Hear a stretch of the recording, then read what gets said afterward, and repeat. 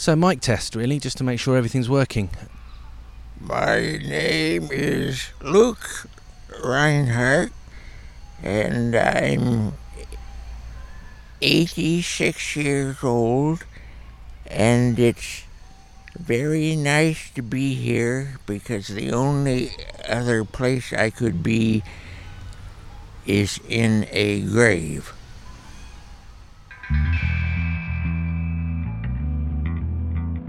And now, a personal favourite of mine, stay right here for another instalment from Documentally.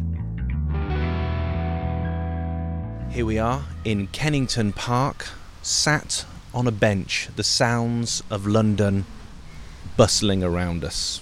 What are we going to talk about today? I could throw words at you, and whatever words come up, see if they trigger any memories and stories from your 85, or is it 6 years? 5. So, what do you think to that? I like that idea very much. Let's start at the beginning then. Shipwreck. I love shipwrecks.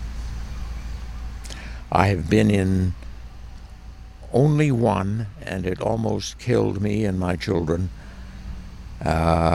But it did not stop me from buying big boats and going out on the ocean again. What is it about a shipwreck that you like? That I was not on it. We had been blown 200 miles south toward the uninhabited North African coast, and we would have been wrecked on the rocks within the next hour and a half when a English freighter that had been blown 200 miles south from its normal course, instead of going north of Sardinia, it was blown far south, those 200 miles. And we had rigged SOSs, and we shot off flares, and they came. And we had no motor at this time. One of our rudders had broken off the catamaran. And the ship took my wife and 3 boys up aboard, and my wife stood on the deck and said, "Get my husband off that boat," because I had read too many books by Sir Francis Chichester, and therefore thought I had to stay with the boat and sail on. My wife then talked to the captain, and the captain sent a crewman down and said, "The captain would like to see you." So I grabbed a bottle of scotch as a gift to the captain, and then climbed aboard the boat. And you can imagine what the crew thought of this sailor who had just wrecked his boat and was being saved, and he has to have a bottle with him when he goes aboard the next boat. The captain then, when he saw me, he knew I was a total incompetent, and so when I told him I wanted to stay on the boat, he said, "No, you'll be dead on the African coast within an hour and a half. We will try to tow you, and you know, of course, that if we tow you to a port, that we have salvage rights to the boat." And I said, "Fine, let's go tow the boat." So he did, but because of the huge seas, the boat would tip way up. It was being pulled horizontal to the seas, and within 5 minutes it capsized. No, the mast ripped out. He was, put his tow line around the mast because the bow cleats would not hold it. And after the mast pulled out, the boat capsized, and so it went alone to get wrecked on the coast of Africa, but we were no longer in it. When I returned to Mallorca, I had just finished the Dice Man. People were expecting me to have arrived weeks before. My brother had come to Mallorca to be with me. My publisher of the Dice Man had come down so that he and I could begin revising the manuscript. And all they knew was these huge waves were breaking against the Mallorcan coast. But the boat that saved me had tried to get a message to Daya, but the message never got through. So they thought I was dead, and I and my family went on to the nearest port, and eventually we made our way back to Deya, and the boat had cost me my entire life savings. So if the boat was not insured, I was broke. Just before we left to pick up the boat, the insurance company wrote me a letter saying, "We understand you're the new owner of this boat. Would you like to continue the insurance of the previous owner?" But I am, of course, had just finished writing The Dice Man, and of course, The Dice Man is all in favor of chance and risk. The last thing The Dice Man is in favor of is insurance. So I was planning to say no. Then I thought, but this is the first time I will ever command a boat on a sea. I had sailed small boats, but never a big boat, and never on an ocean or sea. So I said, yes, I would like you to insure me. Didn't send them any money, that's all. So I arrive back in Deya and go through my mail to see if what Lloyd's of London has to say, but there is no letter from Lloyd's of London. But the next day I go through all my mail again, and there was one from Lloyd's of London. And I opened it up, and it said, "Dear Mr. Cockroft, we are happy to insure your boat under the same terms as the previous owner. Please send a check for the first 6 months insurance, or the first year's insurance." So I sent off a check for, let's say, £200, and then waited a week, and then sent them a letter saying, "The boat is a complete wreck. Would you please send me a check for £10,000? No, not £6,000, since the boat was $10,000 when I bought it. Wow. Yeah, I couldn't imagine investing everything you own in... Well, maybe I could. It sounds like an adventure. I'd like to think I would have the nerve to do that. So, let's pick a word. Balls. Balls. Yes, of course, that reminds me of the title of the novel I've just completed, which is The Hairy Balls and the End of Civilization. And the balls refer to aliens who have come from another universe. They are the size of a large beach ball, and they are covered with a hairy fur, and therefore we can call them hairy balls. And so when you give me the word ball, that is what I think of. Two of my favourite books from you, The Dice Man goes without saying, and Invasion, with invasion as well. Really playful. Calls for revolution in the subtext. Yes. You have a lot to say about the current state of the world and politics without making it boring at all. Yes, when I first began writing in my 20s, I tried writing essays about the self, which has been an interest of mine from then until the present. And it was so boring, and I realized it was boring, and so I have never tried to write nonfiction ever since. I've become very interested in The Dice Man. I was interested in why human beings make themselves unhappy.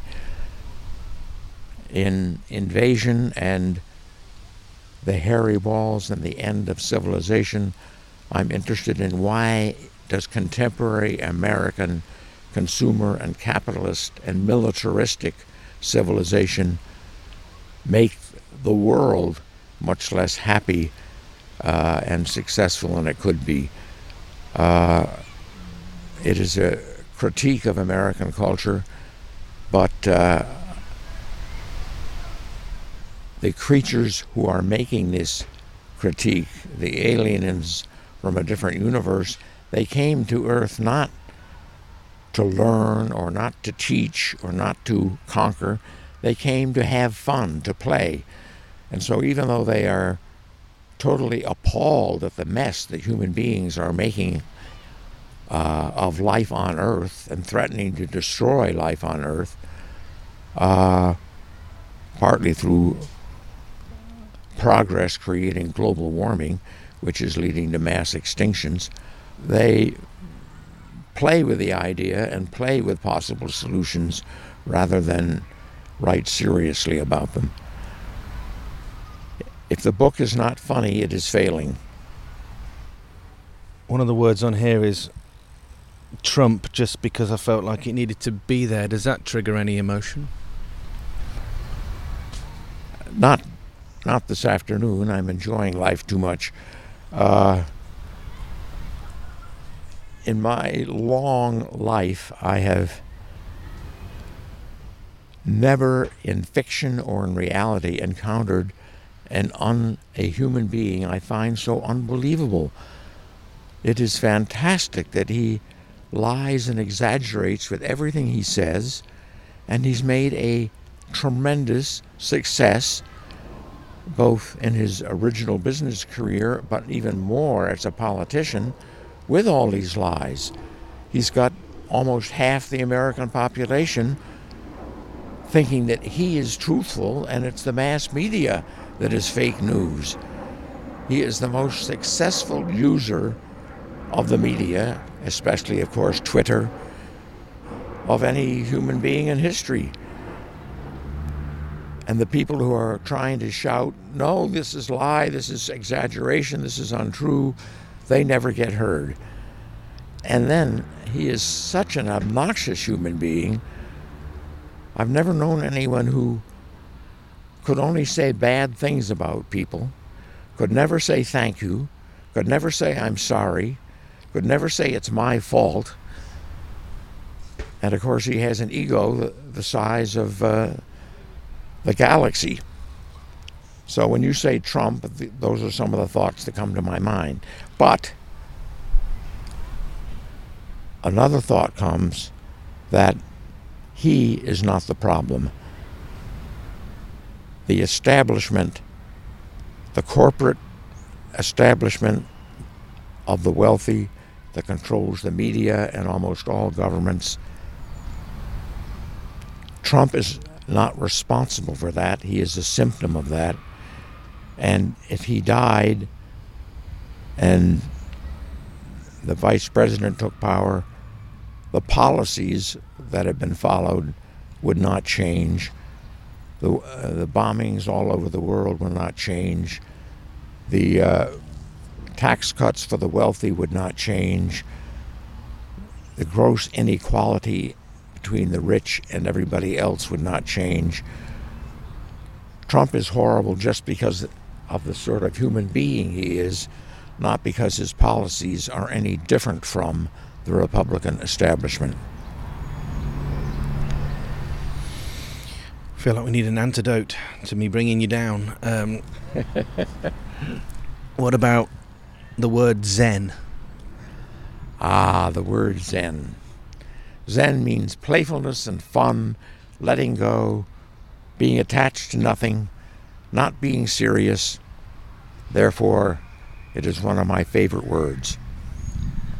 And it's lovely to hear you use it. It's something I knew very little about until I picked up a few books and, of course, discovered Alan Watts. Oh, yes. Yes, Alan Watts was a great influence on me before I wrote The Dice Man. He is an American author who wrote about why humans make themselves miserable, and he was a student of Buddhism and a very good essayist. I liked his writing very much. So I'm glad you discovered him through me. I can't say that I am a master or a practitioner, but its essence resonates with me, as do both his and your words when you talk about such things. So yeah, I appreciate that. Thank you.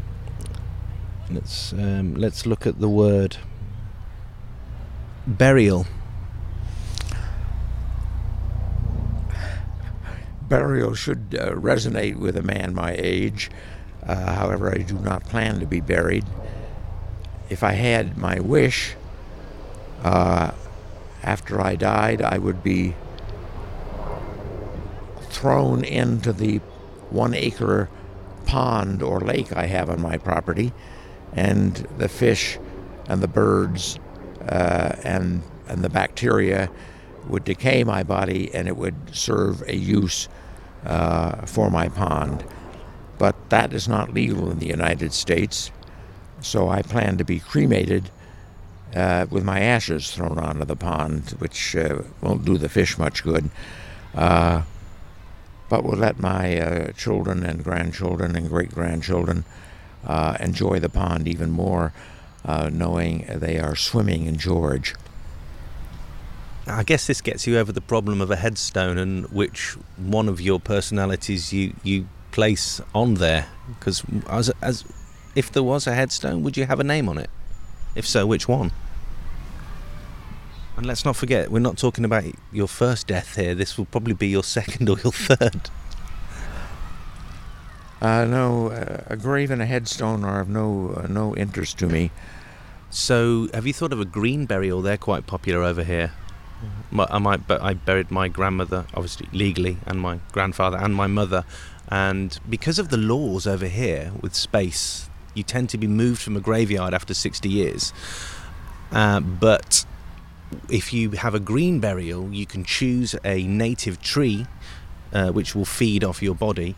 You can't be embalmed for that reason. And then your body is guaranteed to be there continuously because it will become a woodland and at least for 100 years protected. Yes, I would like such a burial, perhaps even more than a cremation. For one thing, it'll be cheaper, which is nice. And as I say, I would like my body to become part of what grew me in the first place.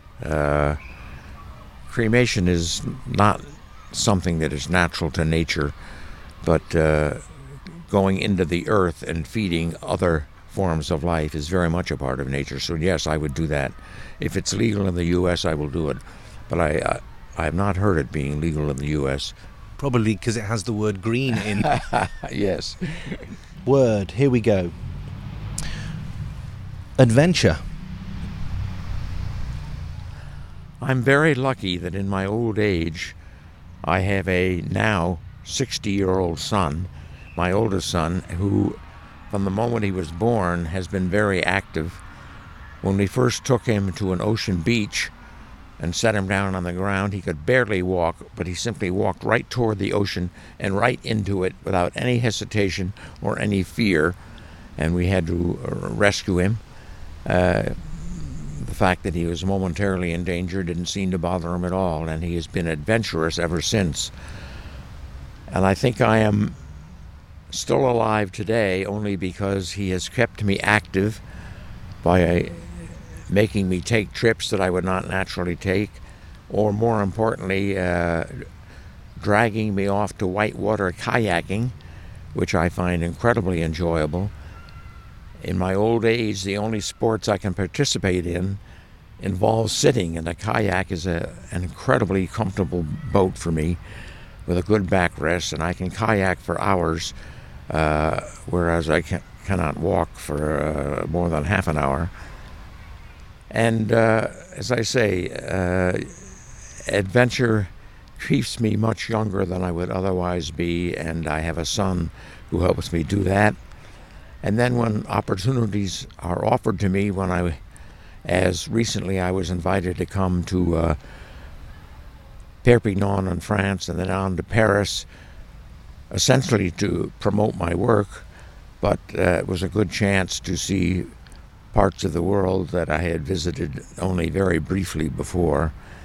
And I met so many lovely people and done some very enjoyable, not risky things. So again, adventure keeps one young, and I'm lucky to still be able to walk. Yeah, I'm amazed that you have the schedule that you do, but fitting a lot in. That's great, and getting to see so many of the people as well. I was quite touched that after a very long line of book signing, we had left the venue in Paris, and there were people still in the alleyway wanting their book signed, and you were more than happy to stop and converse. It was a very lovely evening at the Maison de la Poésie in Paris, in which I was interviewed by a bilingual interviewer, and she was on my right, and to my left was this incredible translator who would then whisper in my ear what my interviewer was asking in French, so the audience, mostly French, could understand. And the system worked very, very well. We were able to communicate very, very well. You were there. I was, and there was laughter in French and English, which was really nice to hear. Plenty of laughs. Magic. The word magic. Well, I've never been particularly interested in magic or magic shows, but I wrote a novel called Adventures of Whim or Whim, and in the description of the novel it says that Whim is a magical teenager who goes on a search for ultimate truth while being caught up in the world of teenagers. Namely, he plays football, and he has a girlfriend he's interested in, and he has a best friend who is always trying to get him to do things to make him more human. But Whim is magical in the sense that he does things by whim and has no ambitions. No ambitions to be smart or rich or to win. And he's magical in the sense that birds will come and land on his shoulder.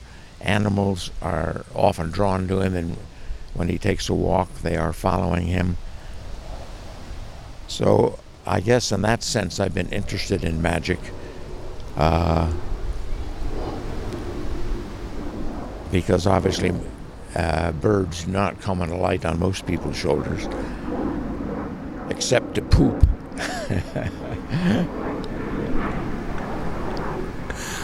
Which is meant to be good luck, but I don't know how that works.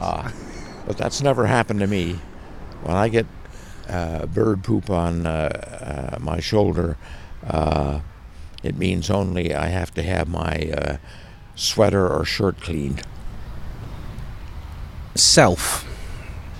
Now, you talk a lot about the multiplicity, and there's a few books I've read that have stopped me in my tracks and made me reflect very differently, or give me a different lens on the world.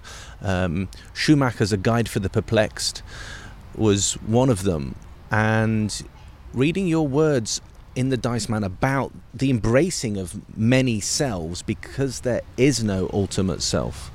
Do you still believe that there is no ultimate self inside our multifaceted personalities? Yes. If you think there's some basic self, then shouldn't you try to get to it all the time and let that basic self be your controlling being through all your life? But that narrows life so horribly. I'm quite comfortable living very many different lives and different selves. When I'm living them, I mean, today I don't feel multiple right now as I'm talking. But at the end of the day, if I look back, I will say, well, I was with my wife, I'm different from when I'm with my brother. When I'm with you, I'm different from both. When I'm alone, I'm different. My brother remarried about 20 years ago, and when he first brought his new wife, they were both in their 50s at that point, or when he brought her to our home in Canaan in the foothills of the Berkshires in New York State, after we had been together just half an hour, she said, her face an expression of awe and surprise. Jim is a totally different person with you than I've ever seen him before. And my brother and I have had a very close and long relationship. We both have 3 sons, and they're all about the same ages. We've lived together once in Mexico City for a year, once in Milwaukee for a year. He visits us all the time in Canaan. We have very similar tastes. He's written about 15 or more nonfiction books about Latin America, mostly. And in politics, he's a radical or progressive, or even on his webpage, he describes himself as a revolutionary. So we are very close. So I doubt she would have said that when Jim meets other friends. I'm sure Jim is closer to what Susan, his new wife, thought he was. But when she saw our interaction, he was a totally different being. Now, that doesn't prove multiple selves. I don't know what does. If you could write down a life philosophy that you would like to be quoted as saying, you may already have that out there, is there anything that springs to mind? Play on, have fun. There's nothing you have to do, nowhere you have to go, nobody you have to be. Roll on. That encompasses it. There's another thing that encompasses it. Row, row, row your boat gently down the stream. Merrily, merrily, merrily, merrily, life is but a dream. Now, if you look at those words of a children's nursery song closely, row, row, row your boat gently down a stream. You're flowing gently. Merrily are you flowing gently. Life is but a dream. There's nothing important to do it.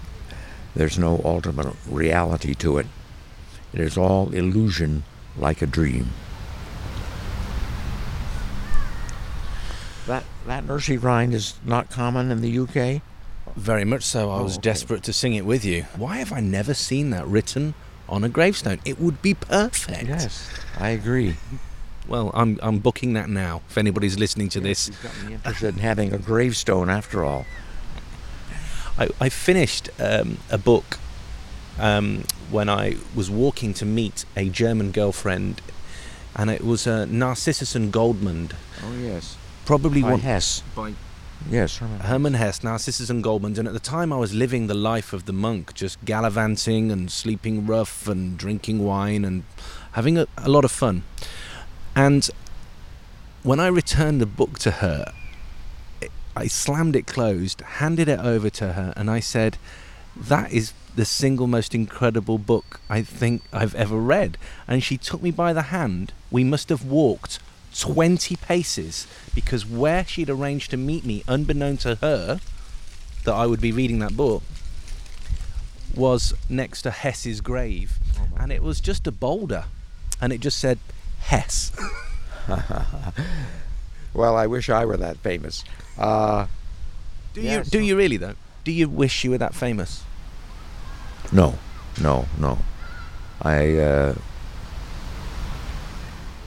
Fame is sometimes enjoyable, but most of the time it's boring and distracting. One of the few times in my life that in the first place, I haven't been famous. I'm not famous in the U.S. as I am somewhat in the U.K. and now in France. So I've had no sense of fame whatsoever normally. But when I was walking down an alley to get into the entrance to the Maison de la Poésie,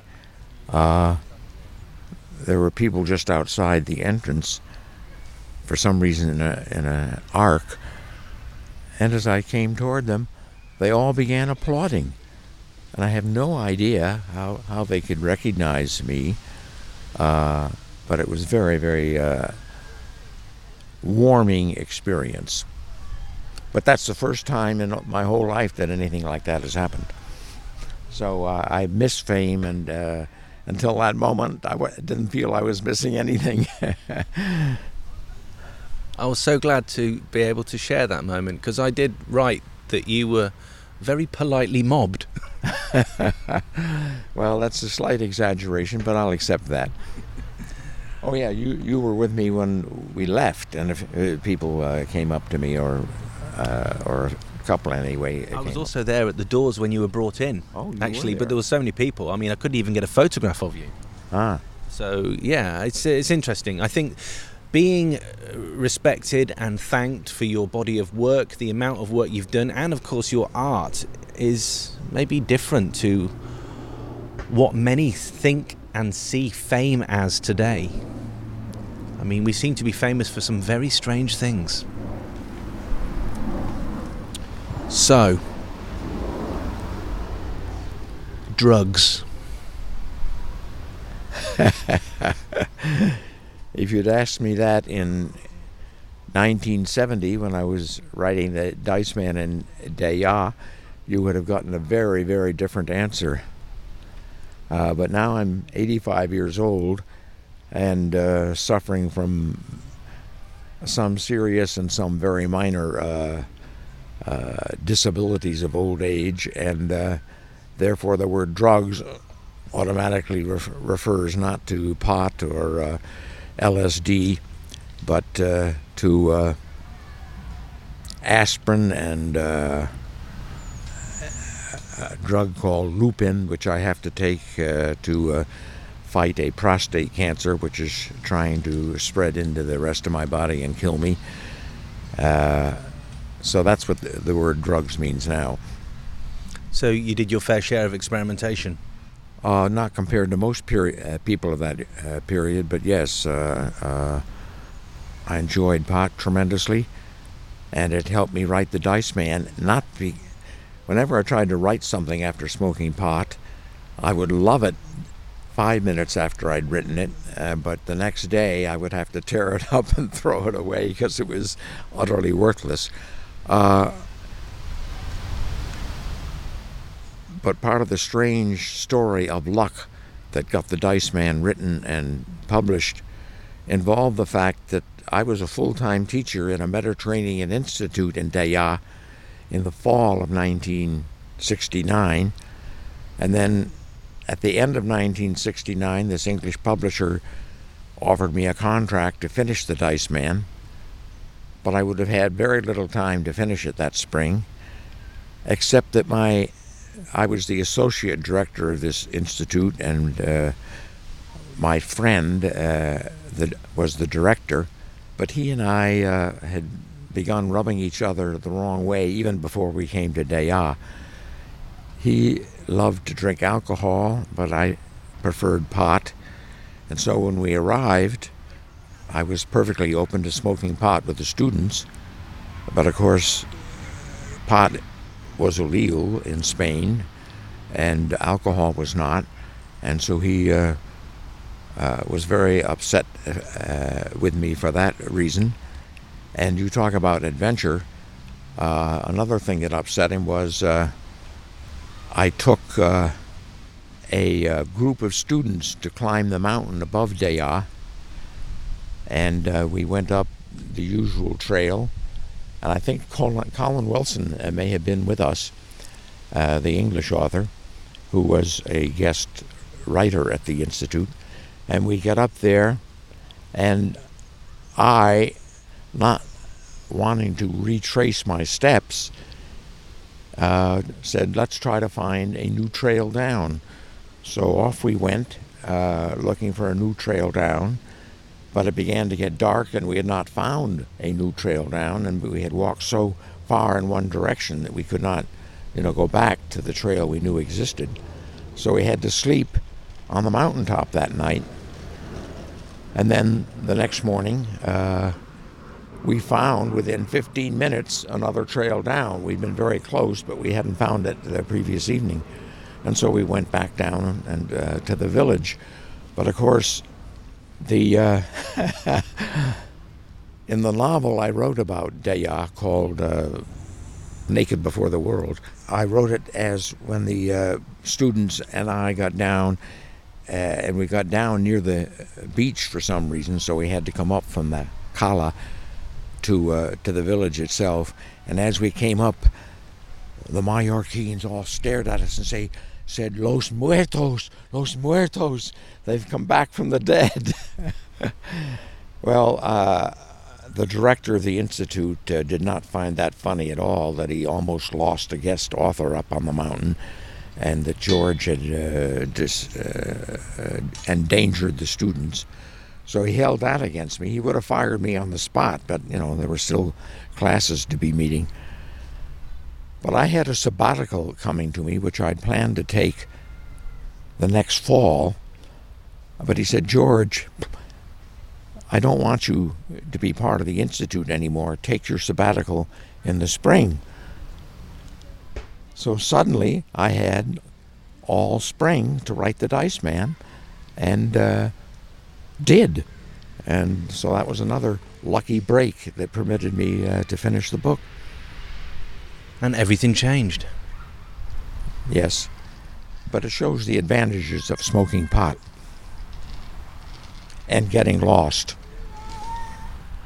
How did it come about that you died, but not really? Well, when I was in my late 70s, I wrote a piece that was supposed to be an email that said, "We are happy to report to you that Luke Rhinehart has died.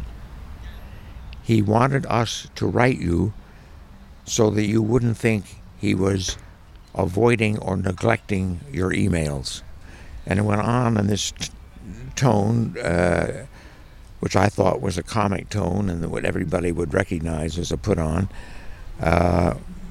talking about my last hours and how the family gathered around and wanted to hear my last words, and I desperately sat up, and everybody was waiting and waiting, and I said, "So long," and those were my last words.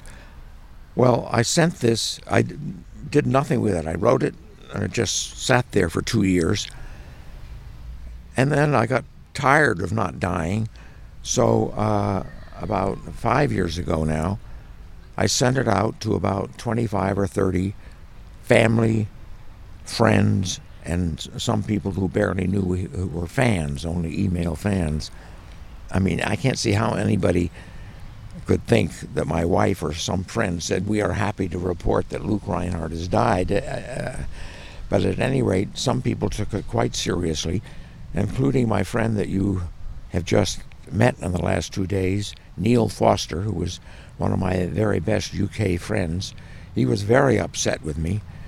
And another English friend, Julie Alpine, also thought it was true and was very upset. My brother immediately knew I was being playful, and other people did. But most people were in doubt. And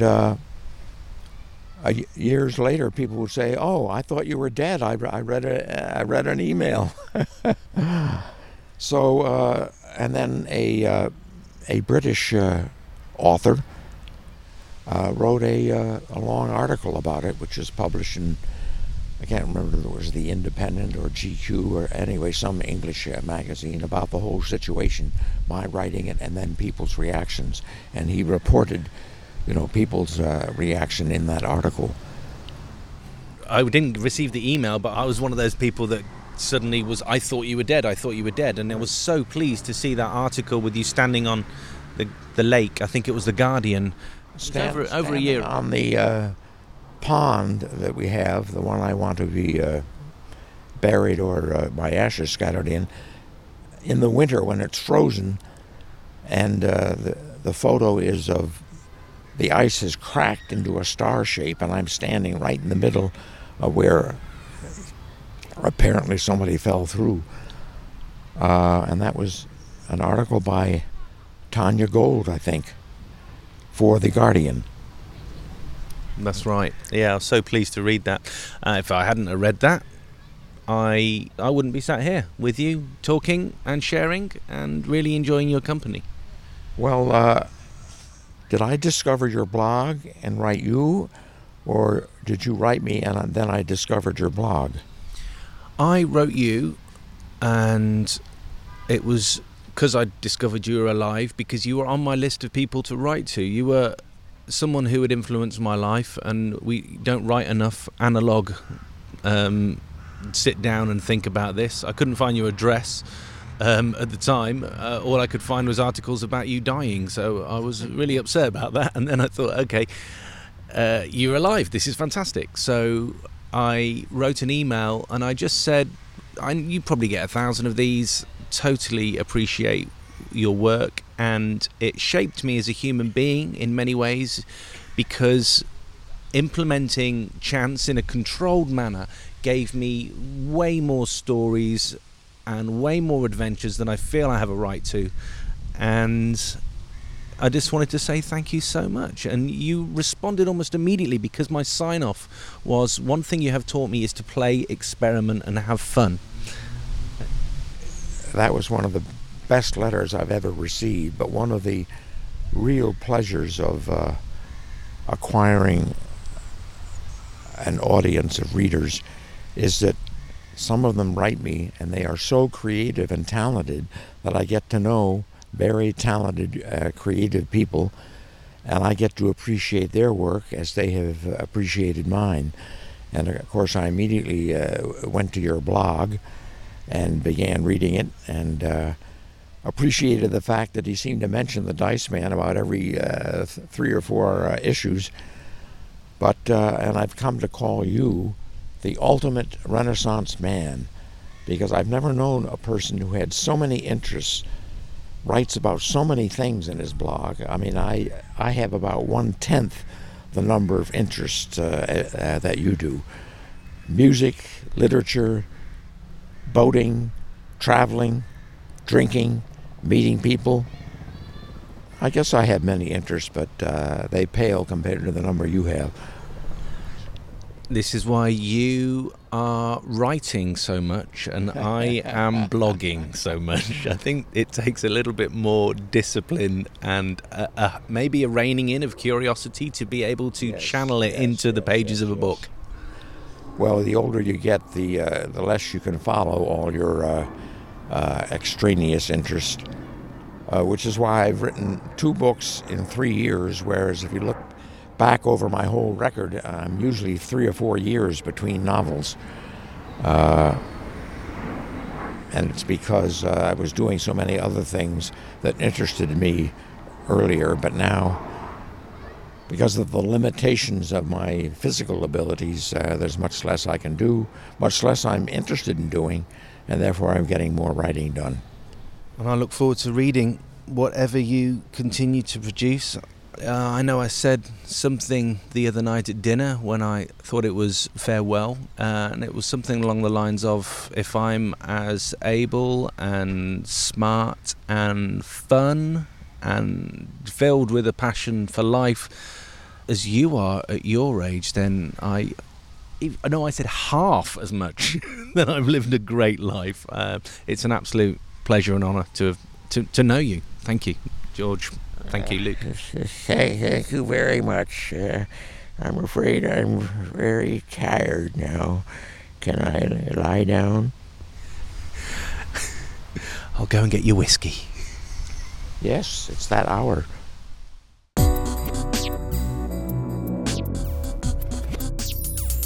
Documentally.